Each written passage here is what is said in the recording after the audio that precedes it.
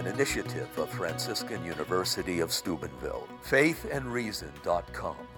Be transformed by the renewal of your mind. So in my response, I wanted to talk about the general issue that has been one of the themes already of the conference, is sort of like what are the issues around this notion of design? And I want to contrast the classical view of design and the modern view. And Jay's already talked about some of this, the Aristotelian view, the modern views. I'm going to highlight some of those things and draw out certain conclusions. And I actually want to try to explain in some ways some of the exact issues Jay raised. For example, he raised the question, he says, I don't know why it is that the fine-tuning arguments, the arguments from physics and cosmology, are more popular or it's less controversial than some of the arguments for design and biology. I'm going to try to actually explain that in my brief presentation here, because I think it's actually pretty straightforward to understand why there's that difference.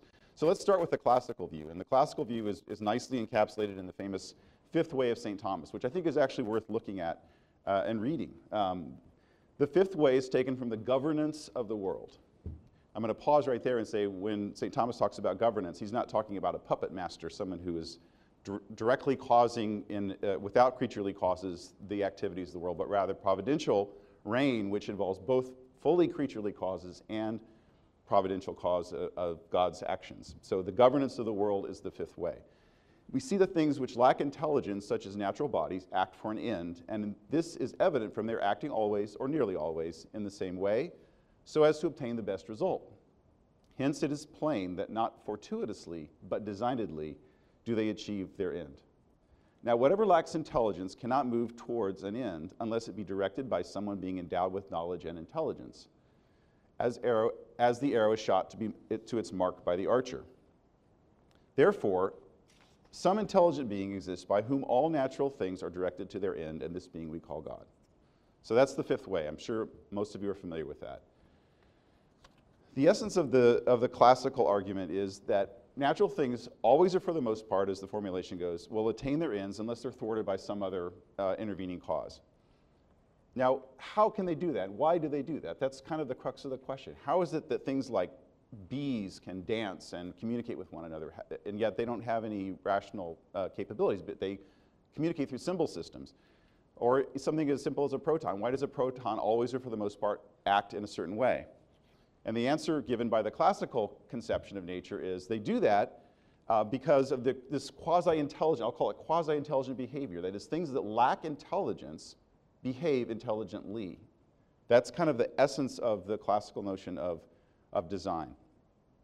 And in short, we can summarize it as follows. The essence of the classical way is the quasi-intelligent behavior of unintelligent things. This is, by the way, a completely universal principle. Everything in nature that is intelligible, that is, that we can understand, acts in an orderly fashion, and therefore, in the classical conception, acts for an end. The argument roughly runs like this. Order in nature, the finality, it comes from mind. Order only comes from mind. What we see when we look at nature is order and finality. So when we find things that are orderly and intelligible, we know that those things are the result of mind. So everything in nature is the result of mind. That's kind of the core. It's a very, very maximalist position. So from the design perspective, this is design everywhere. That's the classical view. Now, that doesn't mean that every single thing is orderly, and at least as we can see it. And there may be lots of contingencies, there may be chance events and so forth. But predominantly what you see when you look at the natural world is this orderliness. And therefore, in the classical conception of design, you can think of it as in terms of intrinsic final cause. That is, within each creaturely thing, within each substance, or within each kind of existing thing, that thing has a natural tendency towards an end, and it's that quasi-intelligent behavior of the thing which is what is called design in the classical conception. Okay, so that's, in a nutshell, the classical way. Now, Jay properly pointed out that, one last very important point. So if you were to state this point in the modern terminology, what you'd say is that final cause is simply a way of saying, an old-fashioned way of saying, following a law of nature. Things that follow laws of nature, which includes basically all natural things that are intelligible, are acting for an end or proceeding according to a final cause, according to the classical conception. What about the modern way? Well, there's, as Jay said, a long story here, and I won't go into even, I'll be even more on the surface than he was in terms of the explication of the modern turn and the banishment of final causality as a kind of mode of explanation in science. But I think what we can say for sure is that that what we ended up with at the end of a several hundred-year period, where first there was this move towards the mechanistic conception of nature, mathematical laws governing or reigning somehow over a sort of flat mechanical universe. Now, with God in the picture initially, God is the sort of top level, then the laws of nature understood mathematically, and then matter as this kind of passive stuff in which God reigns through the means of the laws. That was kind of the new mechanical worldview that came in the early modern period. And there's a famous quote from this period, which was in context perhaps appropriate, but came to sort of as an aphorism sort of summarize this. And this was when Laplace was asked, supposedly by Napoleon, I believe, what about God? I mean, you've got this whole theory of the solar system. And according to Newton's theory, there was a need for some tweaking of the planetary motion, so that there was a necessity for God in that sense. And Laplace said, I have no need of that hypothesis. In other words, I have a mathematically complete model that accounts for all the evidence, and I don't need to, come up with some notion of God intervening, which was, again, in a modest sense, a perfectly reasonable scientific statement. But what it came to represent was a much broader understanding of what had been a tripartite understanding, God, law, and mechanical, flat, passive nature. Now we simply have laws and matter. That's it. We've gotten rid of this highest level hypothesis. So that, in a nutshell, again, very small nutshell, is the modern turn. And with that, you have this strange environment arising in which you study the nature with all of its incredibly orderly patterned ways, full of replete with structure and mathematically intelligible aspects, and yet at the same time, a belief that somehow this can all just happen without any reference to a creator. Now, there's a lot of things going on in this period that could lead to that. I mean, at the same time, we have the Reformation going on. There's things going on in intellectual history, which, if you look at the whole picture, and again, this, we could spend hours and hours on this topic. You can begin to understand why there was a kind of retreat from natural theology or into a kind of fideism. That is, people who were believers still believed that God was the author and the cause of all these things. But they felt that they came to see that as a matter of faith, and that reason alone, acting of its own, without reference to revelation, couldn't achieve the knowledge of these higher things. So, with that as kind of the background, I want to turn very briefly to three modern examples of a kind of resurrection of an argument, either to God, either to creation, or at least to design. One very quick qualification here, because in the end I'll end up disagreeing with my friend Jay on a couple of things, but I think it's really important to point out that there's a world of difference between people who believe that you can know the existence of some intelligence through studying design, or studying nature and seeing the patterns there and seeing design, versus those who believe that it's impossible to arrive at those things from the perspective of unaided human reason. So in some sense, I'm on Jay's side. I'm on the side of the intelligent design movement when it comes to the view that through reason we can know that there is design in nature. And I would, of course, go beyond that to say that you can know not just that there is design, but you can know who the designer is, in the sense that you can know it's the God of the philosophers. So let's just very briefly do these three case studies. I'm going to use it as example three things. First of all, Big Bang theory. Secondly, this cosmic fine-tuning. And thirdly, the intelligent design arguments that we find in biology. And to try to illustrate my points, I'm going to use a sort of schematic here. I'm going to start with a schematic of the kind of steady-state universe. Dr. Barr has written eloquently in his book about, what did science look like at the turn of the 20th century. The steady-state universe, the model was regnant. We seem to have, either have or soon to have a complete account for almost every kind of natural phenomenon. And as he pointed out, at least psychologically, whether this is philosophically sound or not, the felt experience of people in this time was that God was on the retreat. There was no reason to have a notion of God in this scientifically tractable, completely orderly cosmos that had always existed and had a seeming, therefore, kind of necessity, and therefore, was complete unto itself, and scientific explanations, therefore, were completely adequate. So this is kind of a schematic of that steady state universe. Now, the first thing that happened in this story, although there's going to be some overlap in these three parts we'll talk about, was the introduction of the Big Bang Theory. So in the Big Bang Theory now, we get, so yes, laws above the cosmos kind of raining down. Again, this is, and one of the interesting things here is exactly how do these things control or cause or operate on matter. And that's kind of left as an unexplained phenomenon. There's in some way there's something that's allowing the laws to somehow cause the things below, but how that happens isn't really ever explained. And again, there's a great article by Nancy Cartwright, who's a philosopher of science, called "No God, No Laws," where she challenges her atheist colleagues and says, look, if this whole structure of the cosmos came from a time in which there was a three-part structure: God, law, nature. But you've gotten rid of the top layer, yet you still believe that the middle thing causes the lower things. But how is that possible? And she argues, I think, very, very well, that you cannot have this understanding of causality unless you resurrect the notion of God.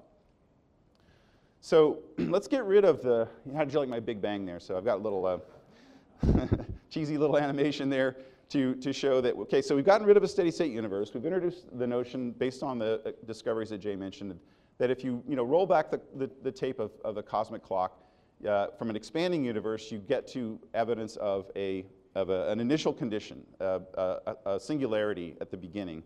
And again, even the word beginning is problematic because there was no time before this. But nevertheless, you have this notion of the singularity. So along comes this idea, and it did have, clearly had some theistic implications. Many people, it didn't help matters from the atheist perspective that it was, the idea came from a Catholic priest, Georges Lemaitre, who is a Belgian physicist. So that was an issue, and so there was quite a number of years, many decades, where Big Bang Theory, while increasingly prevalent and accepted as a sort of a standard model, encountered resistance on the ground that it was kind of by implication sort of creationist, and people didn't like it for that reason. But here's what I think is the really interesting point: is as the decades went by, atheists kind of got used to it, and they kind of stopped worrying about it. So now I want to ask, why is that? Why is it that in this model, we're going to stop here for a second, I can be a perfectly satisfied atheist? Now, I may say some crazy things. We heard some crazy quotes from some of the physicists yesterday and today about things just popping out of nothing, what have you. But still, the point is that you can be a sort of metaphysically satisfied atheist with this model. And I think I'm going to postulate an answer.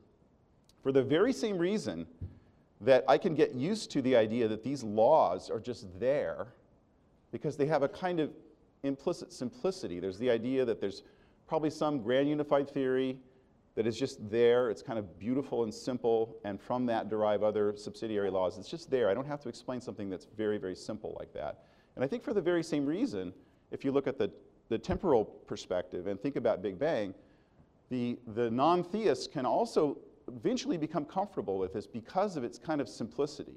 That is, the idea that if something's very simple and just sort of is, you don't need to explain it. You can just assume it. So again, I can't prove that, but I believe that that's why psychologically and kind of intellectually, this picture, in the end, is not problematic for the atheist or the agnostic. They're comfortable with this. Now, whether they should be is a different question. I would go back to what I said at the beginning, which is, I'd like to hear where these laws come from, for example, or why there's something rather than nothing. But the point is, this is a situation where people became fairly comfortable. But I want to introduce now this thing that Jay mentioned, and I think it's a very important point, which is the question of cosmic fine-tuning. So as the model developed and as people began to think, what would it mean to have a set of initial conditions that gave rise to the Big Bang? What they found was, well, first of all, the laws are now kind of more filled in. We have the possibility of a grand unified theory. We have string theory, arguably, as maybe the way of making quantum theory and relativity somehow be conjoined or derivable from a common set of simple principles. But along come this evolutionary cosmos. So you have this very strong notion of how the cosmos itself is evolving from the Big Bang all the way through time to where we are today. And essentially some of the key points are, first of all, the sort of coalescing of what you might call normal matter. We get first generation stars. We need more generations of stars to create heavy elements. Heavy elements are then possible to create Earth-like planets. Then when you have an Earth-like planet, then you can have life begin spontaneously according to the standard account. And then you can have evolutionary history, and you can have these sort of interesting events that are challenging for standard evolutionary theory, like the Cambrian explosion. And eventually you have human beings as kind of the end of this process. Not the intended end according to the standard account, but temporally at the end. So that's kind of the model that we have, and that both atheists are comfortable with, and that theists accept and have a different interpretation of. But one of the next challenge, so after Big Bang, which I think that has been sort of accounted for in terms of it's been accommodated into an atheist worldview, and it's of course accepted by theists as well. The next thing that came along, overlapping somewhat, was this idea of a cosmic fine-tuning. So in the cosmic fine-tuning argument, what you see is you have a whole set of seemingly arbitrary laws and constants which make up the initial conditions. And the key thing I want to emphasize here is that they seem arbitrary. There's a very large number of them. They involve a bunch of numbers and relations between numbers that are not derivable. There's nothing simple about them. You can't derive them from some meta theory. And this became very troubling and very problematic for the sort of anti-theist position, the atheist position, because it does seem like a very unlikely coincidence that these things could all happen together. However, this is the key point. The reason I believe that this view, as opposed to ID in biology, which I'll get to in a second, is much more acceptable for many theists to make as a design argument is that once the universe gets going, then the causality of this lower bar, this naturally evolving cosmos, there's no intervention there. There's no agency. There's nothing. So the agency, or the design, if you will, is all front-loaded into the evolving cosmos. And that, I think, it makes many scientists much more comfortable with the design argument than the alternative. The alternative in biology is essentially to posit these kind of activities of an intelligent agent. So I'm going to describe these or show these as like little breaks in natural causality. So, for example, life begins on Earth. Now, as was said yesterday, the naturalistic accounts of this phenomenon are very, very weak. So many people believe that this is an example of something where science may never actually discover any naturalistic account. And so that is a kind of break in this cosmic web of causality. But beyond that, again, they become more controversial. So things like evolutionary, large-scale increases in information in the Cambrian explosion, as is often expressed, that becomes sort of problematic for people because, again, it's viewed as a sort of break in this cosmic chain of causality. And even many theists are uncomfortable with the idea that God is somehow, or some cosmic agent is somehow doing something in this story. So that goes on, these kind of interventions. I'll close with essentially a couple of thoughts. First of all, if I were to tell this story from a philosophical point of view, I would change this picture pretty consistently. What I would do is I would say, first of all, that the evolutionary story is a story not just across time, but also across form. That is, there's a kind of ascent of form over time, which is not the same as simply laws raining from above. I would agree with Professor Sitch from yesterday, where he pointed out that the mathematical descriptions we have of nature are models of nature, but not themselves the sort of fundamentally real things about nature. And so you end up with a kind of different view. And again, I think if you get the philosophy of nature right, which is essentially what we're talking about, you can get rid of things like, whether there's breaks in this causality or not is not really that important. I mean, it's interesting. It's an empirically interesting question, but it doesn't matter in terms of the ultimate, rightness of your understanding of the natural world. You can even get rid of things like Big Bang. If that goes away, it turns out that, we go back to a steady state model. That's not really a problem if you can get your understanding of nature to be properly aligned with a kind of good philosophical background. So, and so in closing, I'm going to go through the key points here. Is first of all, this Thomistic perspective, or the natural philosophy perspective, is sort of maximal design. Finality and intelligibility everywhere. So it's sort of design everywhere, if you will. And the second thing is that you can't really prove this design from within the scientific framework precisely because the science is predicated on the intelligibility and the order of nature. And so for science to even get off the ground, you have to have an orderly cosmos. So thank you very much. An initiative of Franciscan University of Steubenville. Faithandreason.com. Be transformed by the renewal of your mind.